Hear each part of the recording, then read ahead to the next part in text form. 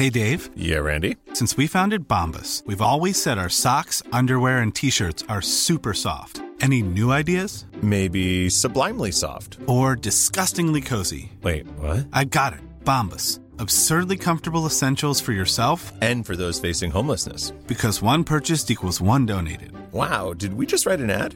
Yes. Bombas. Big comfort for everyone. Go to bombas.com/ACAST and use code ACAST for 20% off your first purchase.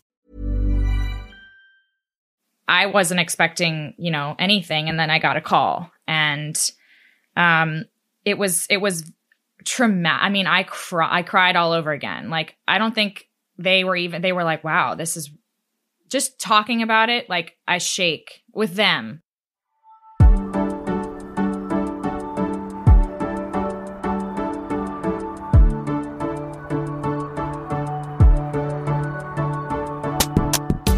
Welcome back, everybody. It's another episode of your favorite Bachelor podcast, Baby Got Batch. I'm Camila Salazar. And I'm Brett Vergara. And we got another guest for you this week. Our guest this week is Olivia Caridi, who I can personally say is one of my favorite humans, legitimately. And that extends beyond like Bachelor world. You might know her as a bit of a divisive figure on Ben Higgins' season of The Bachelor back in 2016, where she not only found herself as like the villain of that season, but she became one of the most villainous villains of all time, of all Bachelor Nation. I know that's how I knew her. I did not have, this sort of friendship or relationship as like Brett did with her before this interview. So the second that Brett booked her, I knew that I had to like get into it with her, like unpack this like villainy-ness with her. I was just so incredibly curious about her time on the show and her time after, and like just like the villain edit in general. And so I was so excited for this conversation, and I think it honestly came out really incredible. Yeah, I mean, I'd say we unpack all of that plenty in our I'd say like pretty dang vulnerable like sit down with her or zoom in with her, whatever you want to say. And I've listened to Olivia on a lot of different interviews, podcasts, what have you, and yeah, we get into it. So I hope this chat will shed some light on the Olivia beyond what you saw on the screen. And I think this is so well timed with like what we saw with Matt's season, with like all these women being villains left, right, and center. And I think while it's important to hold each other accountable for our bad behavior, right? And like when like the bullying or whatever comes out in us and we put other people down, and I think it's important to hold people accountable for that.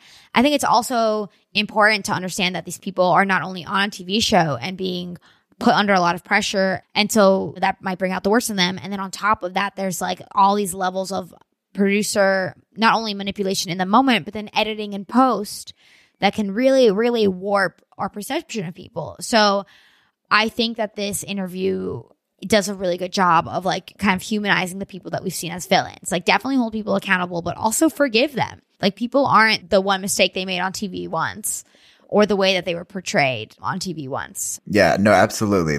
And one last thing, we actually recorded this episode over a month ago now, I think. We just kind of had it in the can, waiting for the right time to bless you all with it. But we feel the need to point that out because there is one mention of Reality Steve.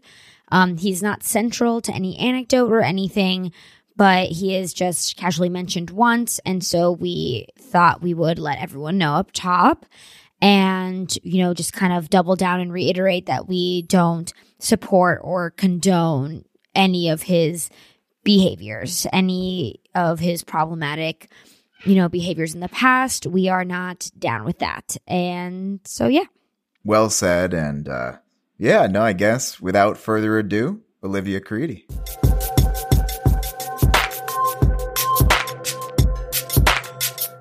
Hello. Welcome, Olivia. Thanks so much for joining us today. Thanks, y'all. Excited. Excited. I'm very excited to meet you. This is the first time that we're speaking. Nice to meet you. Thank you. But I know you go way back. So And I know Brett had a little story he wanted to tell. Brett. Well, one, I had to preface that Olivia is literally my first Bachelor friend. You know, she got to me early, like in the olden times back in, I guess it was early 2017, but probably late 2016 because it was 2016 for sure. Yeah. And then I think 2017 is when we actually met in person. Right. In New and York took that when heinous we photo used to that do you posted. That is not heinous. How dare you? Oh my God. I mean, I looked really like weird and like my eyes are, but you look cute as hell. Oh, shucks. That was when I was going through this phase younger. of like, who am I? What am I doing? I'm going to dye my hair like a weird auburny reddy color. Like, yeah, that was a weird time, but you look fantastic. You had a very like showbiz eyeshadow thing going on. I really did. And I wore like fake lashes every day because like famous. Listen, we always love a good like exploring of self. So I fully now approve. I call my sister and she's like, "You're wearing makeup?" Like, wow, yeah, right. But I do have to preface, so like, you know, again, it's amazing having you on, especially all the more amazing just like the journey that it took to get here. So some preface for some listeners, back in, you know, so January is when Camille and I started on this lovely little journey, little podcast journey. And when we were starting, I was like, you know what? I'm going to schmooze and call in some friendship favors and be like, hey, can I like go on your podcast? You know, like that thing. So for the people who can't see, Olivia has her This is her so head in her embarrassing. hands. This is one of the most embarrassing things probably that I've ever done. Continue. In fairness, I don't even know. Well, you know, we'll get to more context. I don't really know if this is like your fault or my fault or like No, what it's the definitely your breakdown fault. is. Oh, wow. Okay. Oh, wow. Okay.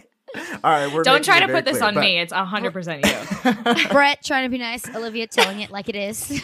I know. Wow. All right. Well, then never mind. I was ready to split ownership of this, but now we're just like at odds. No, but so what happened is, you know, I reached out. I was like, hey, you know, have this podcast coming out. Would love to like come on. And then I also said like, but also of course want to have you on once we like, you know, get the wheels greased and all of that. And then she was like, oh yeah, you know, that'd be great. Blah, blah, blah. And then we get to like actual pod recording time. This is, you know, like end of December or so. And we're literally like an hour away from recording. And here I pulled up the receipts of our interactions. Well, this is like when we were actually getting into it. So I texted you, Red, so we recording over Zoom again, could also record my own audio and send over if that's all preferred. I was being nice. And then you text back, is Zoom what y'all are planning on using? Your co-host will be on too, yes? I can record with my mic and send you my audio afterwards. And I'm like, wait a minute, what's I going? thought you And were then- saying like, I just started this podcast, would love to have you on as a guest. That was what I read.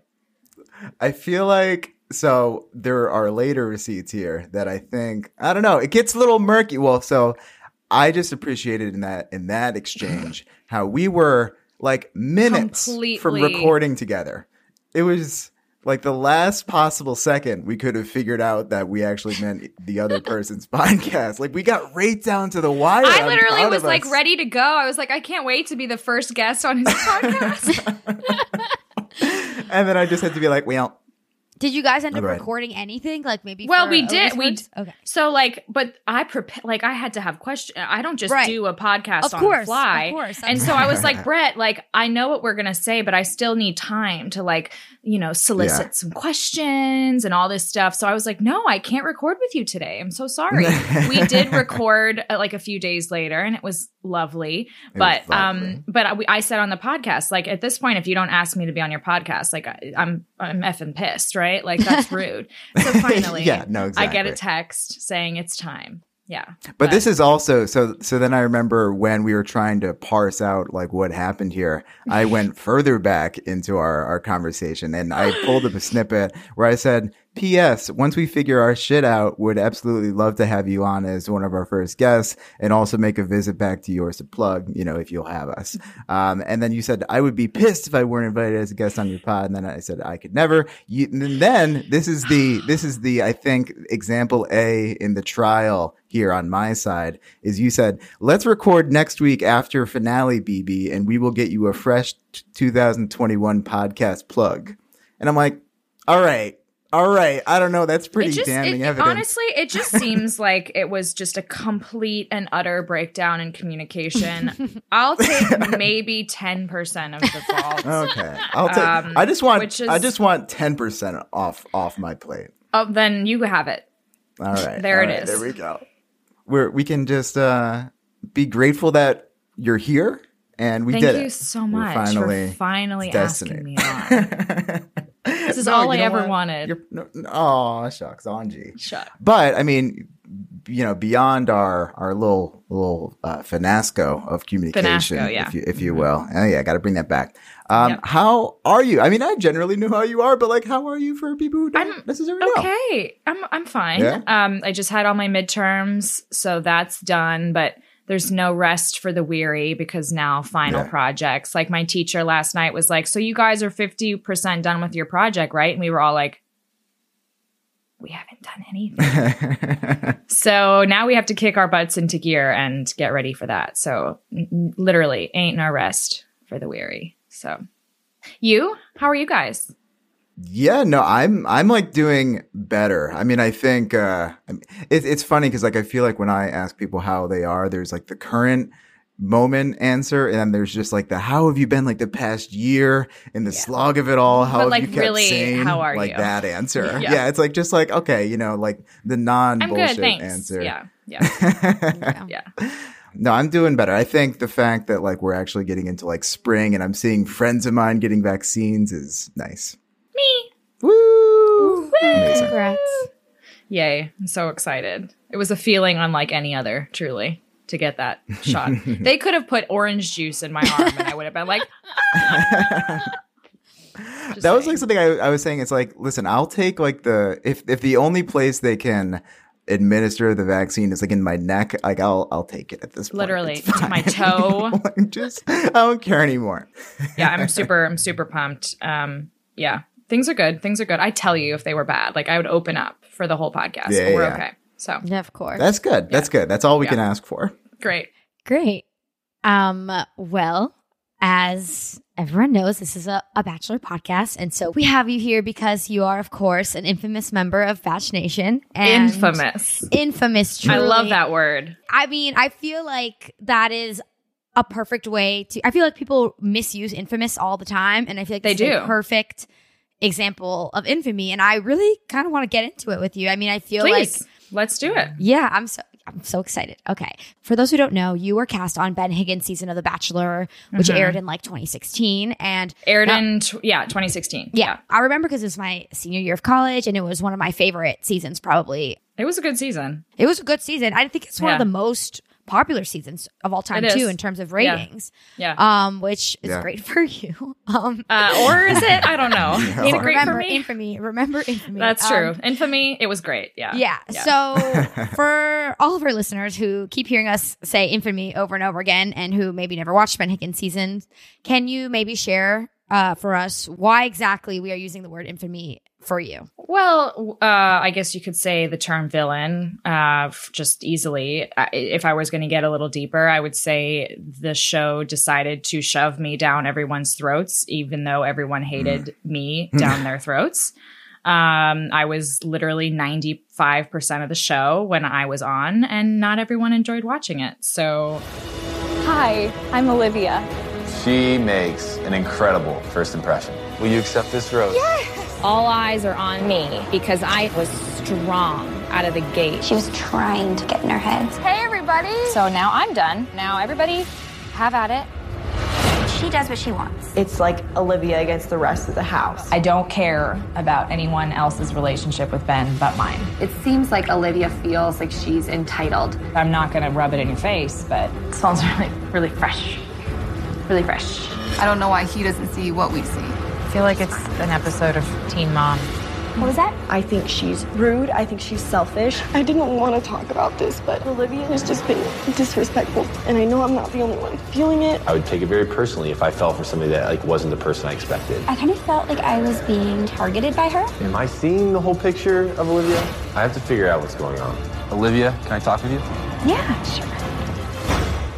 Infamy meaning people are always going to think back and say, Olivia, whoa, wow, that girl. Which is weird. but what I've been dealt. So we're going to deal with it, you know? Right. So on that vein of that reality TV star villain, we've heard time and time again, you know, Brett and I, that in the reality TV world, like making good people look bad is hard or near impossible, but making bad people look even worse is really easy. Yep. And I want to say first and foremost, like, I don't think anyone deserves the edit you got or the resulting like backlash and bullying you got. Like, that's not, I'm not here to say like, maybe you deserved it. No, not a lot at all. No one does. No one does. But I mean, it's been like 5 years. And I was wondering, you know, when you reflect on that time in your life and who you were in that moment and on the show, do you think that there was some truth to that saying for you? Like, for who you were in that moment for you? I would rephrase it by saying reality TV is the perfect place for someone who should have never been there in the first place to go insane. Do I think I'm a bad person? Absolutely not. I don't think that the show took a really shit person and made a shit person shittier. I think the show saw qualities in me, one that could be I was naive. I was like so ready. I was so excited to do whatever it took to like make Ben my man, because that's literally why I went on the show. Yeah. And I think that they could see like, okay, I feel like she can be the person that we can literally drive insane to the point where we see all of her negative qualities come out. Like the, you know, I'm an introvert, and unfortunately, I sometimes I don't think introverts do well on the show because it is a bad quality of mine that I have like really weird social anxieties that make me look like I don't care, or like very stoic, if you will, which makes me look bitchy, like things like that. And yeah, so that's how I would say it, that they saw a person that like they were like, oh, she we can do this with her. And I guess in my whatever framework, I was like, yeah, let's do it, even if I didn't know that I was doing that. Yeah, kind of thing. This is so great because this leads in perfectly to my next question. Like, if you even look back on that season now, it's very obvious why it was so easy for America to like dislike you. Oh yeah, so easy to see it.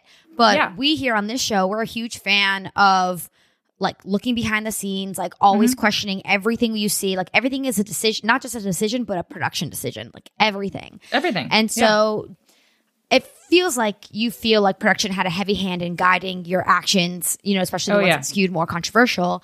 And so I want to know, is that something that you maybe felt in the moment? Did you only see it kind of after the fact? Like, do you have any memories of feeling like you were maybe being set up? Or was it a complete blindside? No. I mean, I have several memories of kind of looking at things and being like, Can you share some with us?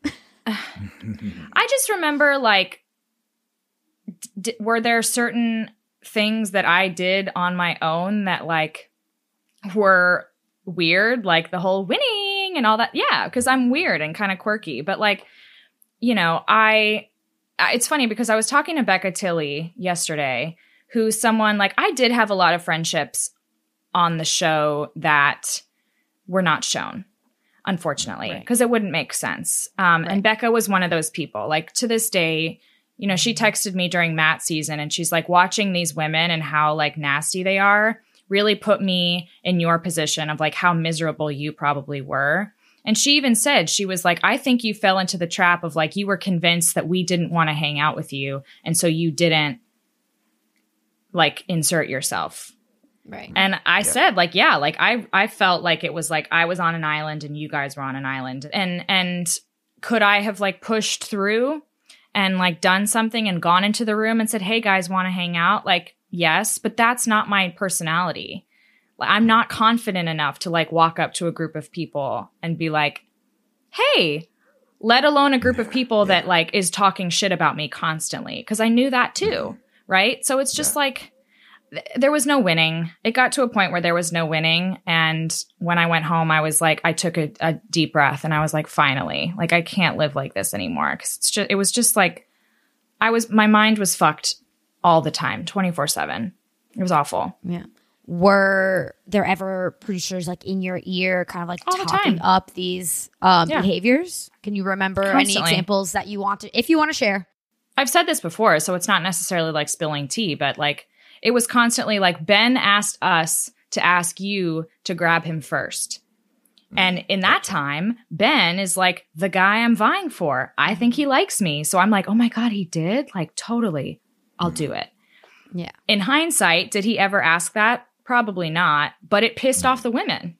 Right. Yeah. But the irony of it is one of the twins, Emily, pulled me aside in Vegas. And of course, this didn't air either. But she was like, hey, it's kind of bothering us that like you grab him first. And I was like, oh my God, I'm so sorry. Did I do it after that? No. Yeah. Yeah. I'm so curious, were you allowed to tell other women like what you spoke about with your producers? Like, were you allowed in that moment to be like, oh, my producer told me to do that. I'm so sorry. I won't do it again. I mean, the problem is like we're on camera 24/7 and you can't say that because like you're mic'd all the time. Yeah. I was just drowning from the get-go. Like there were moments where I think I've said this too, like, you know, me and Ben were talking and I was so lucky. I got like 45 minutes with him. That was one of those parties where he said, Olivia, can we go talk? Mm-hmm. So I was like, yeah. And I got a lot of time with him. And I don't know the forces that are happening while him and I are in this room just talking. Right. Actually connecting. Yeah. And I get back. We're done with the conversation. And Emily Ferguson looks at me and she looks at her watch and she's like, you were gone for 45 minutes. And I was like, girl, like, that's not on me. Like, I'm sorry. Were you trying to grab us? I didn't know where we were. It wasn't my choice to be gone for 45. Was I super happy to get 45 minutes? 100%, because duh, that's probably the most time I got the whole time. But like, point being, like, I could not do anything right from the beginning. It was an early thing. Yeah. Are you still friends with any of the producers or your producers from that season? Or was it just kind of like too much? What's the term friends? My main producer, I will never speak to again. Ever. We've never spoken. I have no desire. Don't care how she is. It's fine. I love that for you. I just want to say. Thank you. It's not hard. It's really not hard. It's like, it's not like it's a slog. That's fair. It's not like, Yeah. She doesn't want to reach out to me because she gives no fucks and I don't give any fucks to reach out to her. So it's fine. Well, she knows that she used you. Like, good on her. Good on her. I just hope she made a buck. I mean, she did. So it's good. Did. Yeah, it's good. But I have acquaintances. I mean, like, you know, I still follow some of them, not all of them, but some of them. Like, I saw some of them at Ashley and Jared's wedding and said hello. Like, I do understand that these people have jobs. They have like, I get it? No. But like, is that what they do for a living? Yeah. And that's okay. Am I ever going to want to invite them to my wedding and call them up and ask them how they're doing? No. Yeah. But there's only one in particular that I'm like, goodbye. And that's my main producer. So, yeah. So this past summer, you know, people who maybe were not familiar with Ben Higgins or older seasons of The Bachelor got to meet you for the first time when The Bachelor had to nix, you know, Paradise and Summer Games because of COVID, and they pivoted to Greatest of All Time. So as we already established, that season is truly one of the most popular seasons of all time. So of course we were going to go down that path. And just like you said that season was like 95% you, I felt like you were also heavily featured in this episode. Yep. And like I said, I like really watched that season. Like, of course I knew you and remembered all that and whatever. And also I was like in my early 20s. So obviously I like watched it, had some biases, never thought about it again. I don't blame you. Saw you on my screen and I was like, her again. And then I watched it and I was like, oh, wow. With my more adult brain, I was like, wow, they really did her dirty. They did. So I think they think they did, which is why they gave me so much time. Yes. Okay. So this is something I really want to ask you about. Okay. So it felt like they, like both Bachelor Nation and Chris Harrison, or I guess the franchise via Chris Harrison, were kind of like scolding America for being so mean to you. You know, like bullying is bad and all this stuff. And like it felt like they were almost like applauding themselves for like so brave, shedding light on this. So brave. Yeah. Like shedding a light on this thing and like telling everyone to like be nice to you and like to let it go, and that like, you know, not everything you see is real. And I literally felt like I was being gaslit in my living room because I was like, you did this to her. Olivia, it's been 4 years. Let's not let it be 4 more. I don't know. What you talking? Oh, well, I mean, hey, you're always welcome on the beach in Mexico. You want to come join us in paradise? I'd love to see you. But more importantly, I just wanted to say welcome back to our family on a sincere note. I just want to say I'm truly grateful you decided to reach out and be with us tonight. Olivia, thank you so much. I feel like 80 pounds just like off of my chest. So thank you, Chris. And thanks to all of y'all. Ben, too. That was nice. You take care. I'll talk to you soon. Okay. Bye, love. Our thanks to Olivia. That took a lot of guts and a lot of grace to come back and speak for the first time in 4 years. And I am truly grateful for that. How was that conversation for you? Like because on one hand, like maybe you did get a break finally from Bachelor Nation because of this. But at the same time, it's like they're telling you like, oh, we've got your back. Don't worry, when they put you in that situation in the first place. So I would just love to hear your experience like going through Greatest of All Time and how it felt for you. Well, so it was a really hard decision. I'll say that first. Like, I think I've said this, but Steve was the first person who texted me and was like, I think this is happening. I think Ben's season is going to air again.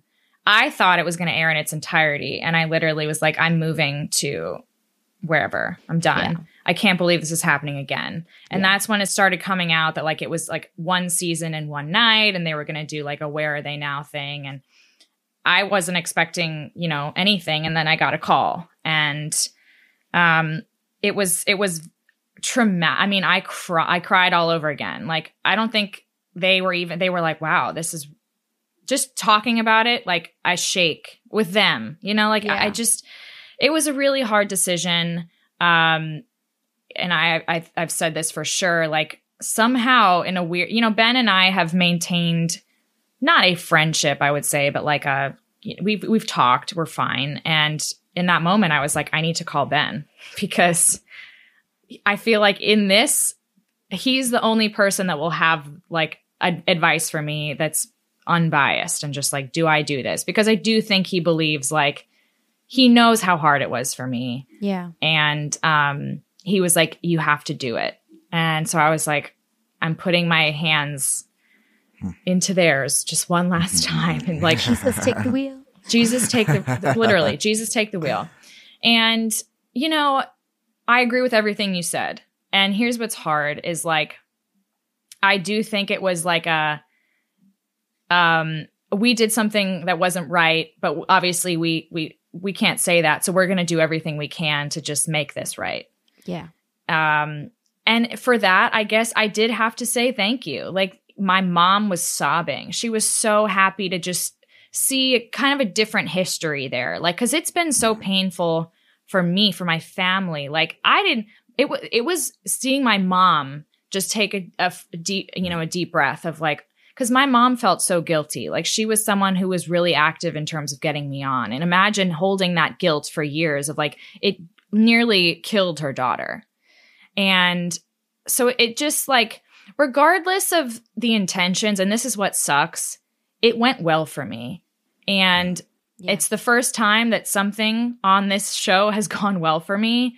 And so for that, did I have to say like, thank you? Yeah. Was it kind of like, ooh, yeah, but I can't complain. Like I got really lucky. I did. And did it lift a bunch of weight for me? 100%. Could I finally feel like I can walk away from this and be like, you know what?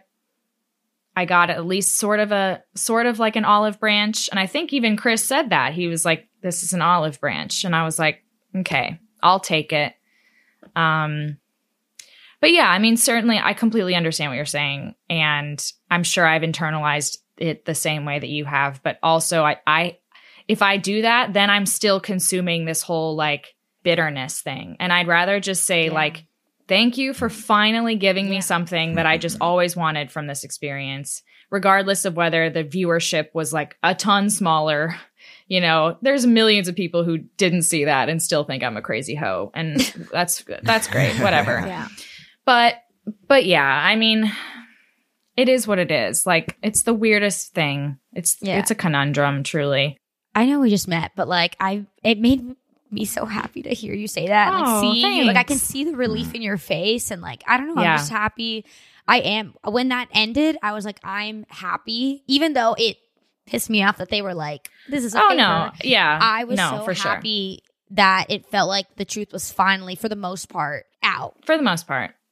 I mean, they gave me everything I asked for. Everything I asked for, they made it happen. Were there certainly, of course, things that like I can always be like, ugh. But for the most part, overarchingly, it was the first time I enjoyed watching myself on a screen. It was the first time I felt like I got a fair shake. And it brought me so much joy to just see the comments after the fact on my Instagram post of just people, one being like, I wrote terrible things on your page and I'm so sorry that I did that. And like all these things. And look, I understand it was hard to watch me. Yeah. I get that. I mean, they did a good job of making you look bad. They did it. And I gave them it was me there. Was it all me every minute? No, but like, I'm not going to say that I was this angel that like got destroyed. No, like, was I a nervous Nelly with weird qualities that looked really bad? Yeah, 100%. But it just meant a lot to like finally have a taste of what it feels like for people to like you. Yeah. You know, because I never had that. I maybe had that the first night when I got the first impression rose, but after that, there was none of that. There was no like, I like you, you're pretty, nothing. It was, I hate you, go die.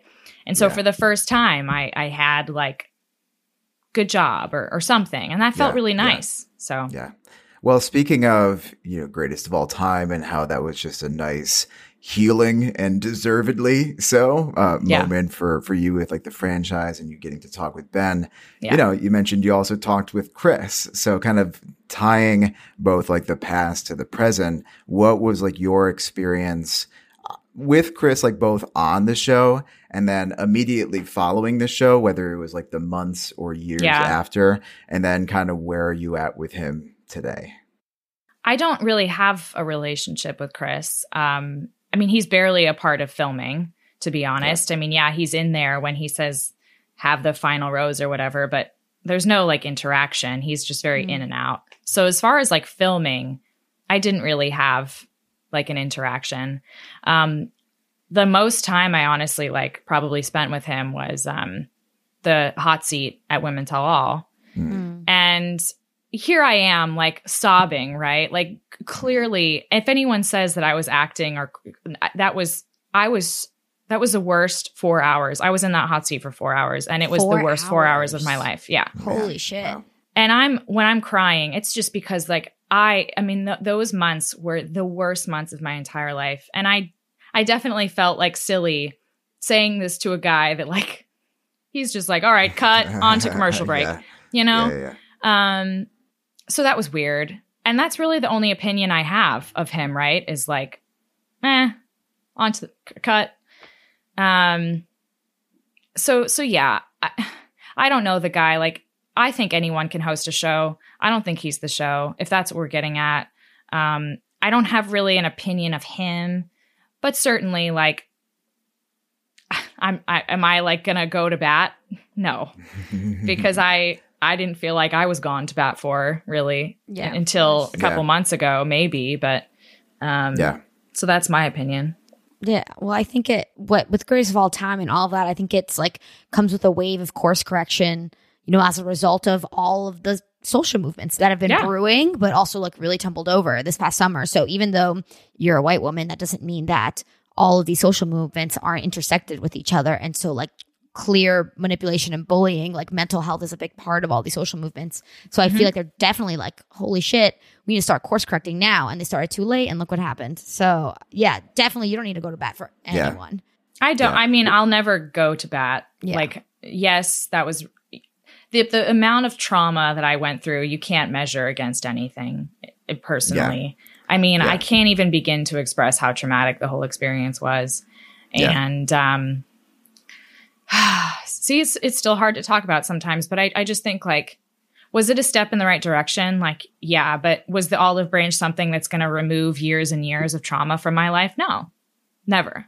It was something that I did it for me.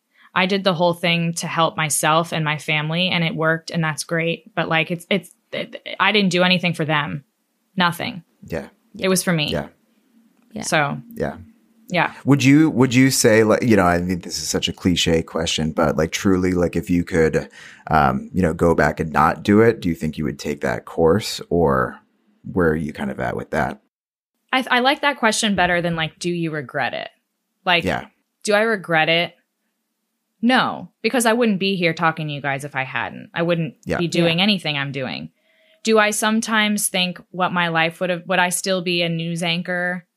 Yeah. Would I still just be, you know, where would I be living? Like, I sometimes I do think like I could have been a great journalist. I could have just stuck with my guns and like stayed the course. And so like, should I have like thought about it more? 100%, but I didn't. And so I did it, and I can't regret it because I have a great life. I have great friends that I would never have.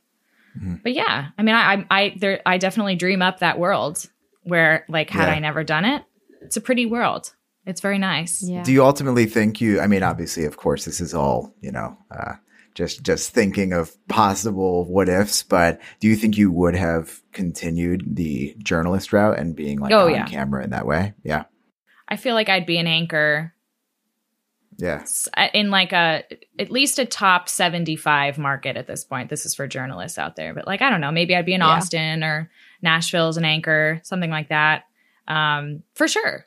I mean, I'm not tooting I was really good at my job. I was really good, and I worked really hard, and I that's definitely like a talent that it was just in there. Yeah. And, you know, now obviously I'm in grad school and studying something else, but journalism's always going to be in my blood. It's like a huge part of my life. And I think I could have been something like really cool, but that's on me and my choices, you know, that. Yeah. Yeah. So. Yeah. Well, and then also too, I mean, you know, something I think about is like, even though you're going to grad school for, also what actually are you going to grad school for people who don't know? Yeah. So the program is integrated marketing, but my concentration is digital marketing. So that's what I'm like, my niche is. So we'll circle back on that like that's later fine. on, but I wanted people to know like what you're that's going great. for. Yeah. Thanks. That's what it is. But yeah, no, and plus too, like I'm glad that you're able to, because I see like your journalistic props like in your pod. Oh, totally. Right? Like even if you're going to grad school for something else, like it very much comes out there. Right. Well, and like a lot of you know, my TV station had a whole marketing department. Like we all kind of intersected a lot in terms of like, you know, the on camera people did a whole day of like the marketing, the team would make videos and stuff, and they'd hold like News 5, whatever. And we would be working together all the time. So there is a lot of like crossover with marketing and with journalism, the communication aspect, being able to make presentations, things like that. So they go hand in hand, for sure. And which is good. Like I get, I get the little mixes of everything. Yeah. Like that muscle can still be flexed. Yeah. Oh, I'm flexing. And, you know, having the podcast has been amazing for me. Like I still get to do the research, and I get to, you know, write up the questions if I have a minute, and like get to kind of press people sometimes. So it's fun. I still get that little bit in there. Is it the rush of like counting down from 5 and I'm going live? Like, no, but there's little pieces in there that I still get to play with. Yeah. Yeah. So going, unfortunately, going back to Bachelor, you know, so obviously you talked about how just exhausting and, you know, traumatic your own experience with like the franchise was. And we're coming off of a pretty exhausting and traumatic season and just time. And not only just like what was seen like on the actual show, but obviously what happened, surrounding it. So, you know, obviously you were starting with Bachelor Nation in a certain place already, but you know, you have your attachments to it still too, right? Like with the, you know, the podcast and the friendships that you have. Where are you kind of at with it now? Like, do you still see yourself being an active part in watching it in Bachelor Nation? Like, where are you at with that? Well, watching it is hard, and not because I'm sitting there and it's just like so hard, like damaging to me, but I'm just my interest, like I don't like the show that much anymore. Yeah. You know, I think like I was a fan long before I was on the show, and I loved watching the show. And I just think the show that I used to watch with Brad Womack is way different than the show with Matt James. And that's my complaint with it, is it's just a different show. I don't like watching that. 100% agree. Yeah. What do you think the main differences are? I don't disagree with you, but I'm curious, like, what specifically you think has changed. I just think it's like there's no love anymore. There's no stories. It's just like, how can we like do a to be continued that's really dramatic, and like how can we focus on one person that like doesn't have any feelings for Matt for like 5 episodes? Like I just don't feel like it was like that. Yeah. Like obviously they always had a villain and whatever, but it wasn't like the crux of like, what love stories did we really get to see? I mean, we didn't even get to see him and Rachel's love story really. Like Literally. It just was very like shoved down your throat in the last 2 episodes. Yeah. But even then, it like when I remember when we were watching them having dinner or whatever, and he said, "I love you," I was like, isn't this like their, which yes, it is their first date probably, but like we didn't even get to see snippets of them like having romantic moments. And that's why it would make sense that he is in love with her kind of thing. Like, it's just not about love anymore.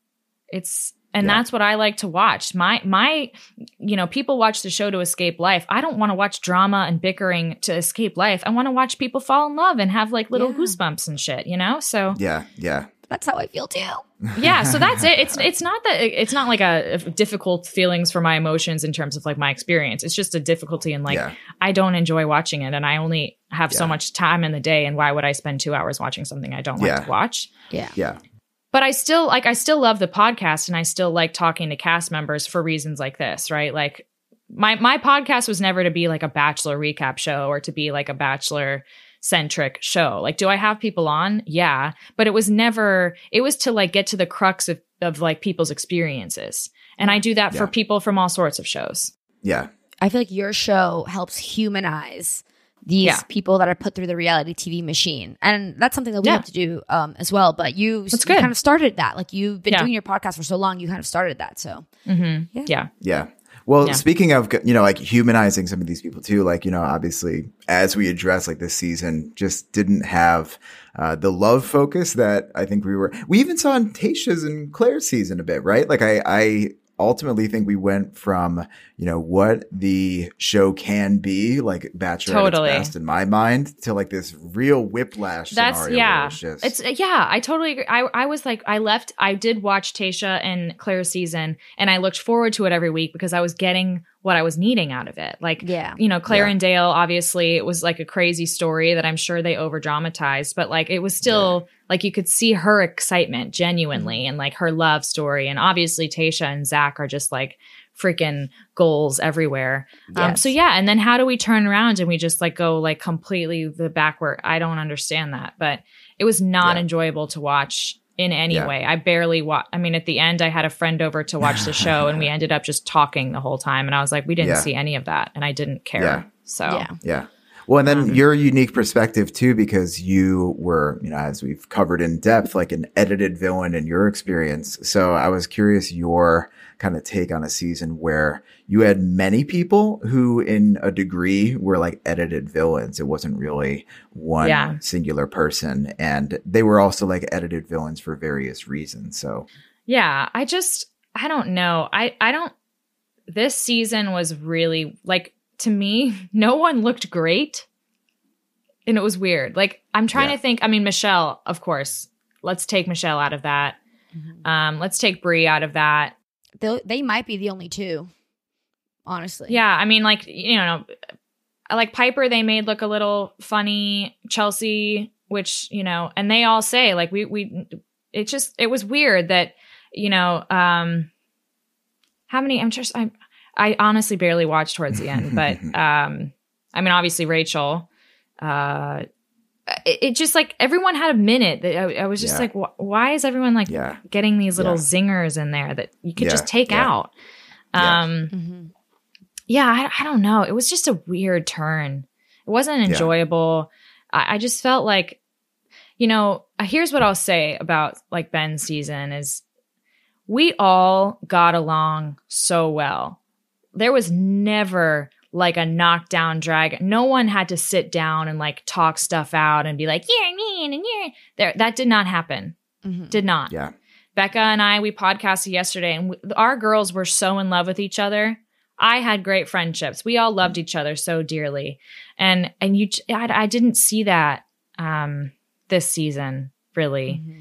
And that was what was weird, was like, it's a great opportunity for everyone. It gets so weird to live with other people that you barely know 24/7, but there's great things that come out of it. And that's my regret from the show, is like, I got so wrapped up that I didn't get to really have a part of that all the time. Yeah. That's what it's about. And you just didn't see that. It was just like, I don't know. It was weird.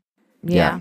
I just want to ask a quick question. I think you might have just answered the question, but just to, I guess, clarify, you said earlier that you felt like you were an island and all the other women on your season were an island, and then you also are saying that you guys were all really good friends. Mm-hmm. But so what are you saying is that you kind of were like that, and then your social anxiety kind of like separated you out a little bit? Yeah.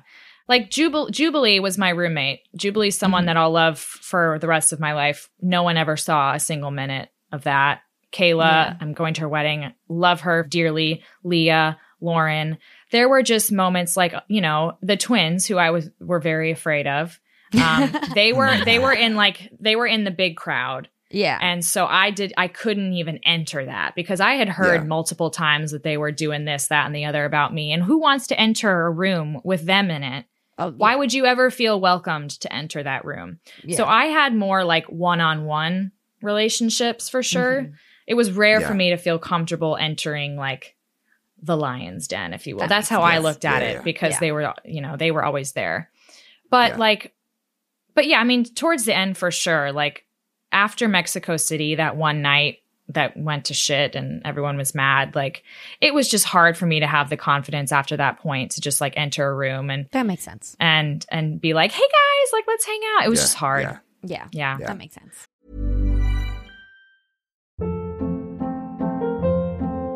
Hold up. What was that? Boring. No flavor. That was as bad as those leftovers you ate all week. Keke Palmer here, and it's time to say hello to something fresh and guilt-free. HelloFresh. Jazz up dinner with pecan-crusted chicken or garlic butter shrimp scampi. Now that's music to my mouth. HelloFresh. Let's get this dinner party started. Discover all the delicious possibilities at HelloFresh.com. I did want to call out the band of villains edit from the season question, if you will. Yeah. That was actually like a listener question. That was Jess. Oh, okay. So shout out to Jess. And that actually leads into, because we had some really good and pressing questions for you, listener really questions too. Yeah. We want to make sure that they get credit for these really good questions that we didn't think of. So that's good. Yeah. And then so another one that it kind of touches on when you were talking about your, experiences with some of the other, women on your season, or just like, contestants in general, male or female. So this next one's from Carrie, and she said, who else on your season, or just more broadly in Bachelor Nation, would you say was portrayed with the most dramatic contrast, like on TV versus how they were in real life, like based on your experience? I can't answer that question. It could be good. It can be a good one. Like you don't have to necessarily be like, oh yeah, they were portrayed great and they were like fucking terrible. Well, I thought Jubes got a terrible shake for sure. Oh yeah. I mean, they really try to course correct with her as well. You can tell. Yeah. Jubes is. I loved every moment I ever spent with Jubes, and we were actually, I think the reason we bonded was we were very similar. Like we had a lot of just anxiety the whole time. Like it wasn't the right environment for either of us. We would just spend hours being like, but like certainly, Jubes is nothing but love, nothing but just great person all around. Just outside of her story, like it became like her story. She's not her story. I mean, she's done incredible things in her life, and she does have a really important story. But like, she's just such a good human, and she has so much to offer, and like such a fierce friend. And I just hate that like she got a bad shake on Paradise too. Like I just don't think that she got what she needed out of this show, and I think she would agree with that. I think America would agree with that. Yeah. I mean, of course, there's certain people that I didn't think deserved to look the way that they did. Mm-hmm. I'm sure everyone would say that. Yeah. Do I think it helps me I think they know who they are. Mm-hmm. Yeah. Yeah. And, well, here I'm gonna press you one more time and see if I can get any bolts free, if you will. So this next one's from Claire. Okay. So it's not me, it's Claire asking this. Claire, don't push me. it's throwing Claire under the bus. Don't get mad at me. This is Claire. Yeah, exactly. So she said, so you've been known to reach out to the contestants that are portrayed poorly or as villains, especially based on your experience. And on February 9th, so there's Claire has receipts. You tweeted out, and she quotes, "Oof, I want to call someone out so dang badly." And then there was some other following. I just texted you and said, Brett. Listen, well, so I know who it is, but for the listeners out there, is there someone that you've met or reached out to who was portrayed poorly and then just sort of lived up to that expectation? And or who was referenced in that tweet? I really don't think it's that hard for people to figure out, to be honest with you. I'm not going to name a name. I think it's pretty obvious. Let's just say, like, I gave someone a lot of my time, genuinely, to help them through. And when they were done with me, they unfollowed me and deleted my phone number. And if that's what you want to do, that's great. But I don't treat people like that. And I don't use people for their time. And then when I get what I want out of them, I'm like, okay, on to the next. Like, I just don't. Yeah. I don't believe in that. Can I throw out a name and then you cough if it's correct? Maybe you're gonna throw out the right name, guys. Yeah, it's the right. Yeah, who else is it? Come on, I really didn't think it was that like mysterious, especially with the timing of the season and stuff. Yeah, of course. I think that people just love to hear the confirmation, even if they're 99.9% sure. I mean, at least I'm people. Yeah. I like to hear the confirmation. I try to give people, no matter what they look like, the time of day, always. Yeah. I'm going to give people my time. I'm going to give them advice, whether they take it or not. But like, don't like take my advice and then like go out of your way to be like, goodbye. Like, I just don't. Do I think she's a bad person? No. Did I need to petty tweet? Probably not. I could have done worse, honestly. Like I reined myself in. But yeah, that was just a little disappointing because I think if someone gives you your time, like we're not going to be best friends, but like you don't have to unfollow me and then basically be like, oh, hi, who's this? Like, okay, bye. Yeah. So say this person, reached back out and said like, hey, I'm sorry, I sort of used you for, just blah blah blah. I'm not saying she used me. I'm just saying like to go out of your way to like unfollow someone who was nothing but nice to you and supportive and like gave you your time when like a lot of people probably didn't. Like to do that just felt very much like I'm garbage or something. And it was really weird. I don't know. It was just a weird thing to do. Yeah. So, anyway, sorry, did I answer your question? Yeah. Oh, yeah. No, I think so. Yeah. I feel like, maybe this is just, I guess, my opinion, so more than anything, but I find sometimes that in the women tell-alls and after the final roses, that is a time to kind of get a little bit of like forgiveness or redemption. Like I do remember, back then when I watched that season and thought you were obviously a villain, and even when I watched that Women Tell All and you were very emotional. Oh, I looked great on Women Tell All. Exactly. I was like, exactly. You looked great on that. Yeah. And I feel like that's definitely a time for redemption arcs for everyone, especially now that Paradise is such a big part of the franchise and like people are being geared up to continue their redemption arc in Paradise. And I felt that Victoria just like refused to take the olive branch, I guess, of the Women Tell All redemption arc. Like I felt like she got it though. You think? She got off big time. She got off on a lot of stuff, but I felt like she still continued to, like, I think, I was like, she almost got away with it too. And then when she tried to call out Ryan for being too sensitive and things like that, I was like, okay, she almost got away with it. But you're right. She got off with a lot. Did she get away with it? No, but she definitely got off on it. I mean, I think it was very generous for sure. Yeah. Agree. 100% I'll say that. Agree. 100%. I guess my thought with that is like, with you, it's like very clear that you were, manipulated and that you were and I was regretful. I was remorseful. Yeah, exactly. I felt terrible. When I apologized, I meant it. When I didn't argue one bit That was not my intention was not to go in there and dig my heels in and be like, like I was like, guys, I fucked up bad. And I hated watching myself. And I, did I think that everyone needed to come at me like a pack of hyenas? No, but in the end, did that make me look kind of like validated in some ways? Yeah. Because I was like, guys, this is why would I want to engage with these people sometime? Like, I felt like literally hyenas attacking like a rabbit. Yeah. And so, I mean, I think we went into it differently. Like I was very much like, my bad. Yeah, no, I just say it all to say that like not all villains are created equal, and I don't want people to automatically. It's just a balance. Like this show really does have so much power for perception in this country and probably in many other countries in the world. And so while I want them to course correct with their villain edits, I also just want them to not cast people who are genuine like trouble stirrers, pot stirrers. So and hey, like I don't know the girl, and as I said, like.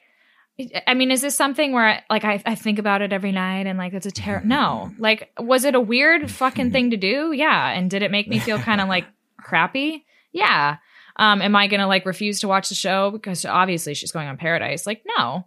But yeah, it definitely was the first time ever where like I felt like my help wasn't needed or like reciprocated or like a friendship, regardless of whether. We're not going to be best friends, but I was hoping that even the fact that we had talked and that I had gave her the time of day that we were going to be like friendly with each other. So then to get the unfollow and the like who dis, I was very much like, okay, so we're not friends at all. Okay, got it. Thanks like so much for opening up to us about all of these like Bachelor, dramas. Or I mean, I know you're much better now, but it's still hard to talk. It'll about, always be there. It's never going to go away. It's always going to be tough to talk about sometimes. So. Yeah. And so we kind of like to end, I guess, like the big Bachelor discussion with something a little bit lighter and usually very fun. But we would love to know your casting story. Like, how did you get cast into the show? Yeah. So mine is a little bit different than some people's. So yeah, I was an anchor at the time, but my family was always like big Bachelor. Like I grew up watching it all the time. And, I think any journalist could say this, especially a young journalist, like there is no dating. There's nothing. And I think, my mom kept being like, I think it's the time. Like, I think secretly she was worried that I was I was living in a very small town. And I think she was really nervous that I was like loving it there and I wasn't going to leave. And like, she wanted me to just kind of go somewhere and find love. And, my parents were married on TV, so on ABC actually, and so she always had this dream of like finding love on TV and like getting married on TV. Not really a dream, but like it's just a fun little like segue kind of thing. So, so she kept sending me like, there's a casting place that's like an hour drive from you, and I'd be like, no, shut up, please, I'm working, I love my job. And so her and my sister created a video.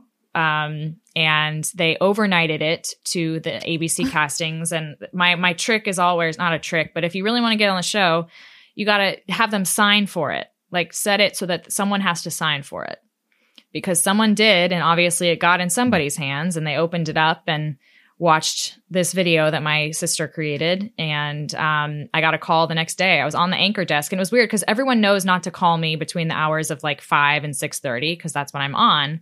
So I had a missed call and I was like, it was ringing and I was worried that audio was getting picked up and I see it's from Los Angeles. And I had a voicemail saying like, hey, this is castings. I immediately called my mom and I was like, what did you do?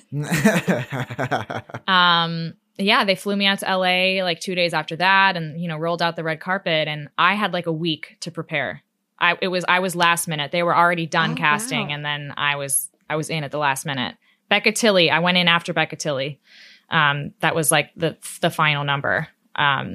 So yeah, it was like a whirlwind, honestly. It was so crazy. And like I had to go back to my news station and be like, guys, something really weird is happening. But like, what am I? Oh, yeah. And they were like, you got to do it. And so, and then I just disappeared off the airwaves, and it was very bizarre. I couldn't obviously say like, hey guys, going on The Bachelor. Yeah. So I just was like, see you next weekend. And then they never saw me again. So how many interviews would you say you did? Like you said, it was like a week. So was it like one big intensive? It was day, one big interview in LA. And then I went home and got some calls from them. And then that's when, you know, they were still kind of like, this isn't like a green light for sure, until they said like, it's the green light. It's a go. All systems go. And then I had to like very quickly, you know, pack and stuff. It was super, super last minute. I could like barely breathe. It was insane. How stressful was it to get like 10 ball gowns last minute? It was so stressful. But luckily, like, this was so annoying that it became like a big storyline. But we have a family friend who works at Neiman Marcus Last Call, which is obviously like the sale stuff. Right. And so he works it there, and we were like, Christian, help me. We need dresses. And so I went there one day. Everything's like 90% off. It's amazing. And like he just pulled a bunch of ball gowns, and I just tried on like, I think 5 or 6 ball gowns was what I brought, and had to get them fitted like really fast. And thank goodness. I mean, it would have been so much, but he like gave us like the biggest discount, and everything was for sale, and everything needed to be like completely like tailored, because it was all just like, it wasn't working. Of course, that became a huge storyline, but yeah, so it was so stressful. It was so stressful. Oh my God. And what Terrible. was your thought process of like, so you had like 6 dresses. What was your thought process of like, what if I run out of dresses? Like, what if I make it to the end? I just knew like, I knew that I thought I needed more like short dresses kind of thing. Like I got a lot more. The ball gowns, I just knew one had to be for the first night, and I wanted to have like 3 options for that. I did have a dress that was like amazing for if I were to have gotten there. I obviously didn't expect to, but it was like a gorgeous white, like fitted dress that would have been amazing. It was very like, we're getting engaged, wedding thing. But yeah, obviously that just sat in my luggage. So, oh well. But it was mostly like short, like cocktail dresses were like the bigger thing that I needed for sure. Yeah. And I just want to circle back really quick to when you said your parents got married on ABC. Can we hear that story? Yeah. So my parents, they were living in New York at the time, and they're both very unique people. Personalities are very unique. And they had kind of just an interesting like courtship, right? Like my mom met him at a bar on Valentine's Day, and they like danced together, and they moved in together like 5 months later, because that's very New York. Like no one can afford to live apart when they spend every waking minute together anyway. Yep. Yeah. And so, but like they dated for years and years and years. And finally my mom was like, you know, either we get married or like we're not. And he was like, okay, fine, let's do it. Like it was very like, they're both just very interesting people. Anyway, my mom back at the time when you could just walk into a TV broadcast, I mean, obviously you can't just walk in anywhere anymore, but back then she saw an ad on ABC saying like, we're looking for couples that we can follow down the aisle. So she just walked right in and was like, we're perfect. And they loved them. And they were the first couple. It was Good Morning America. And they were followed. Their courtship, kind of like planning the wedding, was followed on TV, and which is so fun to watch now. It's 51 past the hour. More people get married in June than in any other month. It's getting so close to June now that you can almost hear the wedding bells chime. Well, New York City residents Dana Gellert and Bob Caridi are 2 people for whom the bells will toll. They plan to tie the knot, on June 9th. And we asked, in the interest of all those couples struggling with the plans and the parties and the in-laws and invitations, if we could come along for the ride, just the ride. And they said we could. Steve Fox has the first of our reports. And my mom got pregnant with me so fast that they actually, baby Olivia is on the screen on Good Morning America. My mom and dad like changing my diaper and stuff. And they did a little check-in when we were like really young. My sister and I were babies, basically, like 7 and 5, maybe, couldn't even talk really. And they did like a whole check-in like with Dana and Bob. So it's such a fun thing to watch. Like it's the dorkiest little thing. Like my mom is like, we're getting married. And my dad is very much like, we're getting married. He's a doctor. He's just very like, doesn't really. So yeah, that's the story of my parents. And I still have the DVD. If DVDs even work, I have to find a way to get it on a thumb or something. But it's so fun to watch. It's so cute. That's great. Such a cool, like, that's like the funnest fact. Yeah. So I was always thinking, like, how great if I got to the end and ABC could pull that footage, right? And like make it like a full circle thing. I was literally about to say, if you weren't a villain and you made it, you know, even top 4, if they met your parents, like that footage would have definitely. Oh, it would have probably there. the hometowns. we were like thinking about I got it to the point where like we all were talking about hometowns and what we would do. And I was like, there has to be some way that we involve like the GMA and the this and the that. And, but obviously I never got there. So that would have been the storyline that I would have loved to see. Because, hey, had I done better and not just acted like a complete psychopath, maybe. Also, that's such a high bar to now meet. Like, you know, talk about, you know, meet cutes. Like I know I'm like a big sucker. You know, we're all. Oh, I love a meet not cute. Maybe all in New York currently, but you know, Camila is like, you know, based in New York and obviously, or whatever that even means these days. I'm still. I think I'm still based in New York. It's TBD. We'll find out in like 6 months whether I'm still based in New York. Yeah, Please exactly. come back. It's like it's like I'm not trying to like. Yeah, I'm not trying to like map out your life for you, but I'm very selfishly like Camila's based in New York. Yeah, and, Miami was like, nice when it was cold, but now I see all the springtime. You know, we're all doing the wines. The wines are coming around pretty soon. Yeah. The outdoor is like ideal right now. The outdoor dining. So I miss it. Yeah. Okay. Anyway, sorry. Keep going. Oh no. Okay. Yeah. So like, you know, I bring all that up. You know, you have this incredible meet cute story and marriage story. You know, like with your parents, and then you're in the New York City dating slog with the slog. Two of us here. How did it happen? Where they just had this freaking meet cute on Valentine's? I mean, honestly, I wish I was more like my mother. When you think about it, like she was at a bar.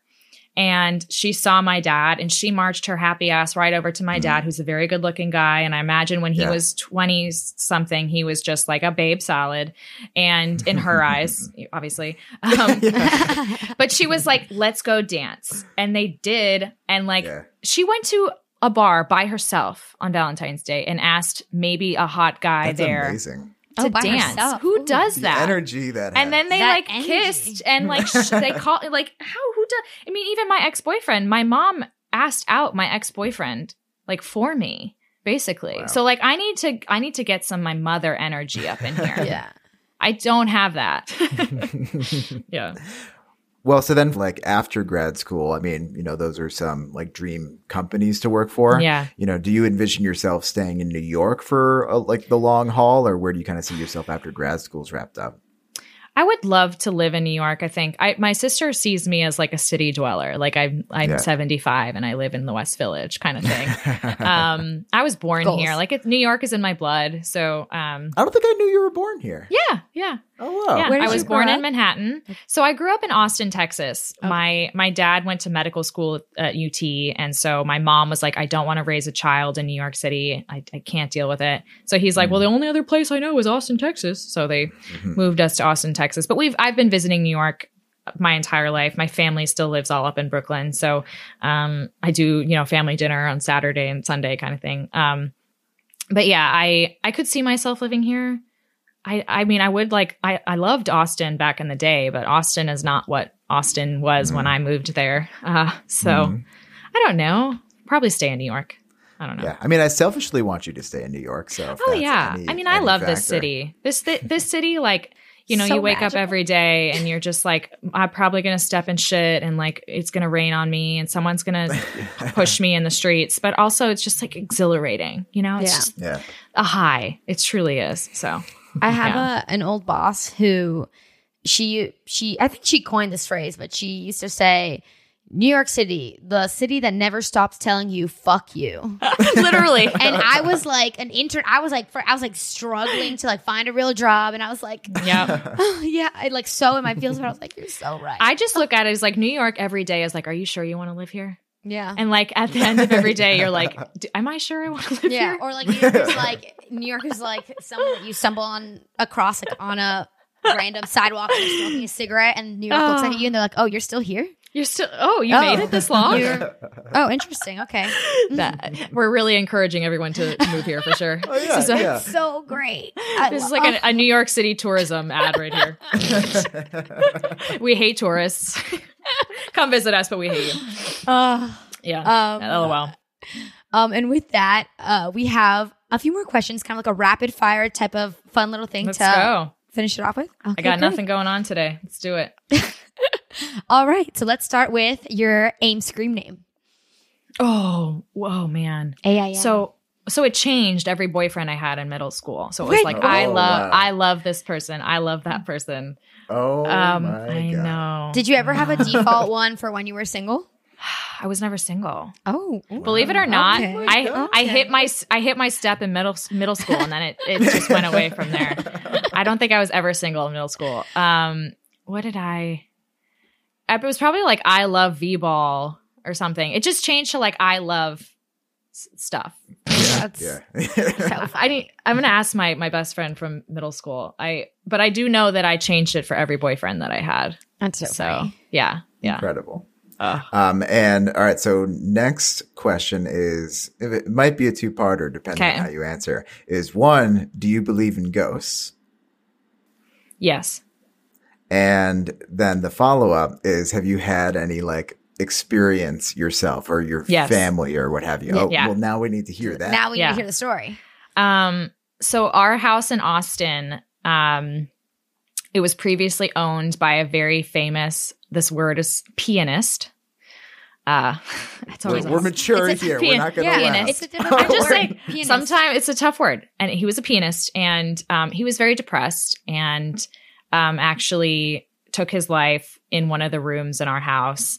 But when we moved into the house, we bought it, and my mom was going to renovate it from the beginning, and so we started renovating, and we were very nervous. We were going to make him angry that we were taking his house. We kept seeing him. Like I ran into him in the bathroom at one point. Like I woke up one night to go potty, and he was in the bathroom. And I said like, oh, sorry, and closed the door. His name was Royce. Wait, like a fully formed human? It was just like a translucent.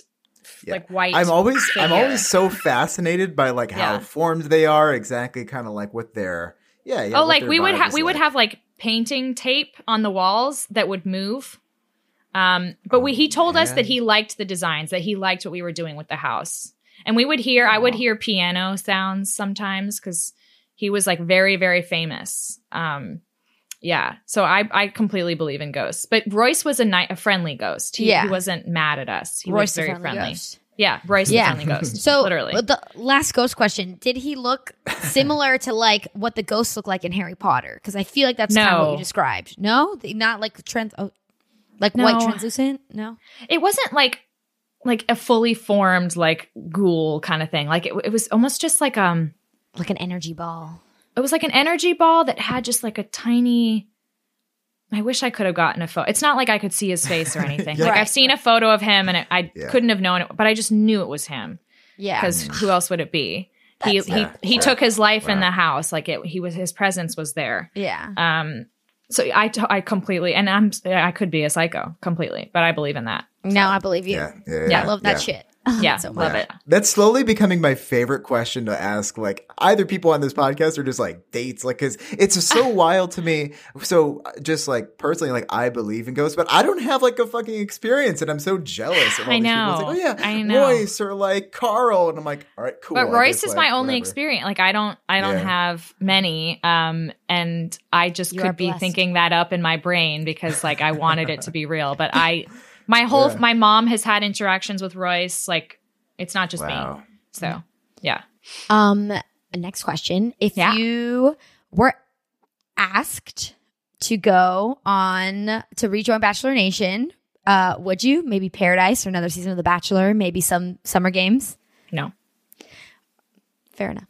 If you absolutely had to, which one would you choose? Well, the only thing I would ever do is The Bachelorette, and that would never happen. I would never do a show again where I'm not in charge, essentially. Yeah, fair. And either way, like I don't think I could date that many people at once and break up with that many people. And either way, I don't think I would be myself on camera ever again. But if I were to ever like wake up one morning and be like, it would only be for that, and that would never happen. So.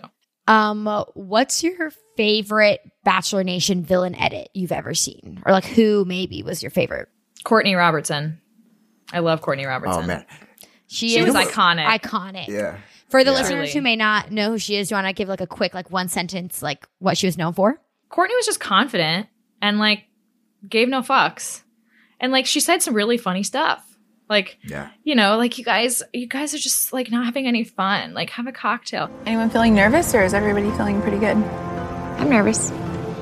Well, I'm feeling good to lighten the mood. I've got a pina colada. I'm in Belize. Had a relaxing day. Oh my gosh. So good when it hits your lips. I feel like the mood is really like somber right now and I'm not feeling that. I'm just happy to be here. I'm sorry I'm not on the same page, guys. No, I don't feel somber at all. No. I think it's just a serious night. Don't think the worst. Glass is half full. Let's liven it up. Let's get this party started. Well, you know, honestly, like, it's serious. I mean, no, it is. I want to have fun. It is, but we're not going to change it by being Ben's not the only guy in the world. It's either the spark is there or it's not. This isn't everybody's only shot at love, you know? This isn't all of our only chances of love, you know? Oh, cherry. Hey, cherry on top. When in Belize. I mean, obviously she won, so she probably felt really confident. But I just thought, like, she was just badass and, like, didn't give a shit. And, like, I just loved her. I never thought she was, like, out to be a total evil human. And I said this with Becca Tilley the other day. Like, my dream podcast guest is Kelsey Poe. 100%. Yeah. Can you give us a little background on her? Well, Kelsey Poe was the villain on Chris Soules' season. She was the woman who, like, you know, used to talk about her wonderful story. She always, my amazing story of like my husband. I don't even remember what the story was, but I was married to, his name was Sanderson Poe. I met him when I was 19. And we fell in love immediately. We were dating for 3 months and we knew that we wanted to spend the rest of our lives together.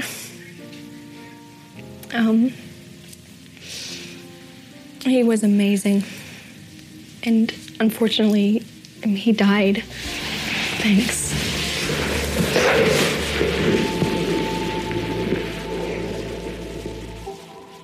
I'm just, isn't my story amazing? It's tragic, but it's amazing. I love my story. This is my love story, too. This is the unfolding of somebody who's been through something so tragic, and you get to watch her pick up the pieces and grow into another person and into another relationship. And I'm so glad that, like, the first kiss is something that can be written in the storybooks. Thank you. And hell yes, I'm getting a rose tonight. Stay tuned. Monday nights at 8. The love story unveiled. She was just like, she got a really shit deal. Really shit. And she like moved to France and no one's ever heard from her again. She's literally never even talked. She won't touch it. What? Yeah. She like moved abroad and no one's ever heard from her since. Like she's like the most mysterious, elusive villain of all time. Oh my God, I would love to talk to her. Yeah, me too. We're going to add that to the manifestation list. Kelsey Poe. Rolling them out.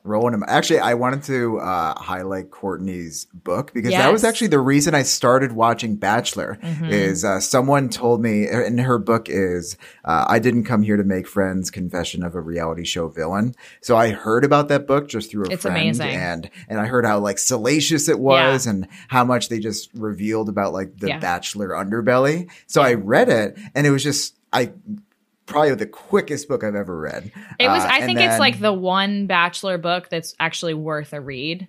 Yeah, and I love that. Like, she didn't want to make friends. Like, she just was like, I want Ben, and that's it, and I don't care. And you guys need to have more fun and like relax a little bit. Like that was her thing. Yeah. And her attitude. And I've met her several times in person. Like, she's just such a.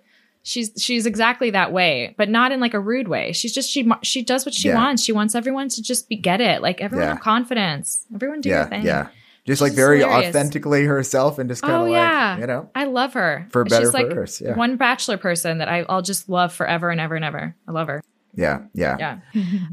And with that, thank you so much for joining us today. This was so much fun. Thanks for letting us ask you some more personal questions for The Bachelor. Yeah. I know that, as you said, traumatic time in your life, so we really appreciate you being open to having this talk with us. And it was really fun. It was really fun. Y'all, you pressed me, but that was good. You pressed me. That's the most I've been pressed on an interview probably ever. Really? So good job.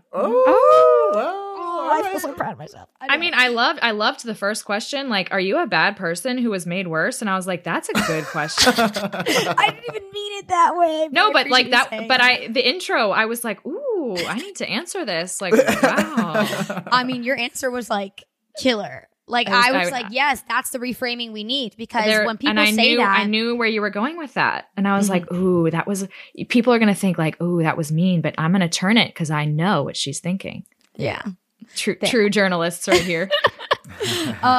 Before we let you go, was there anything you would like to plug?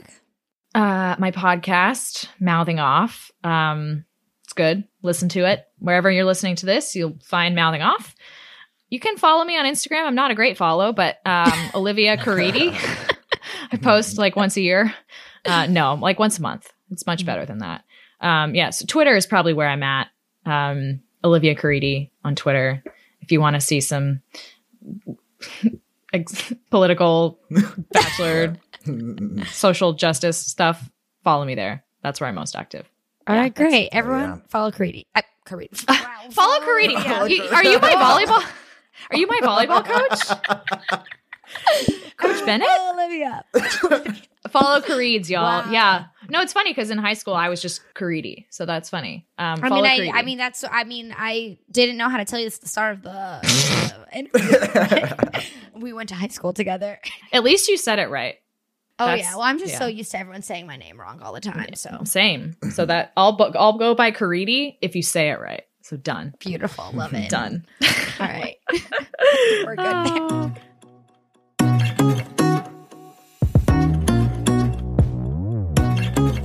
Yeah, I'm so glad we got to have Olivia on. Plus, too, I mean, I'm so will say, like, I've known Olivia for a good amount of time now. She was literally my first Bachelor friend. And even in that conversation, I learned things. So I think there's probably a lot of listeners who did too, you know, where it's like, I thought I knew her. I thought I had like a good grasp on her, but I learned stuff too.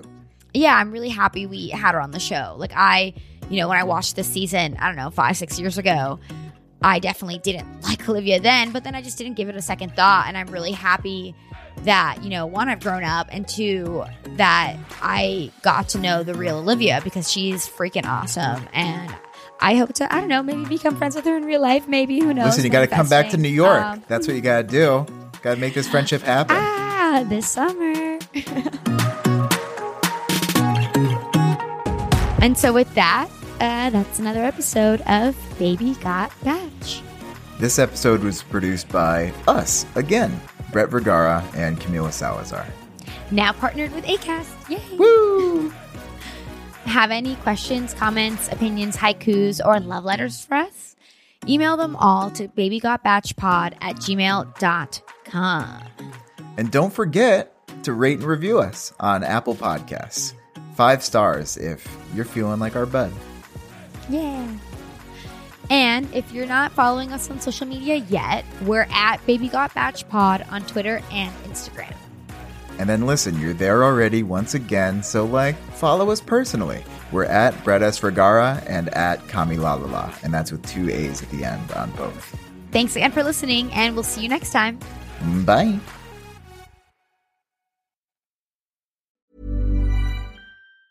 Planning for your next trip? Elevate your travel style with Quince. Quince has all the jet-setting essentials you'll want for your next getaway, like European linen, premium luggage options, buttery soft Italian leather bags, and so much more. And is all priced at 50 to 80% less than similar brands. Plus, Quince only works with factories that use safe and ethical manufacturing practices. Pack your bags with high-quality essentials you'll be wearing for vacations to come with Quince. Go to quince.com/pack for free shipping and 365-day returns.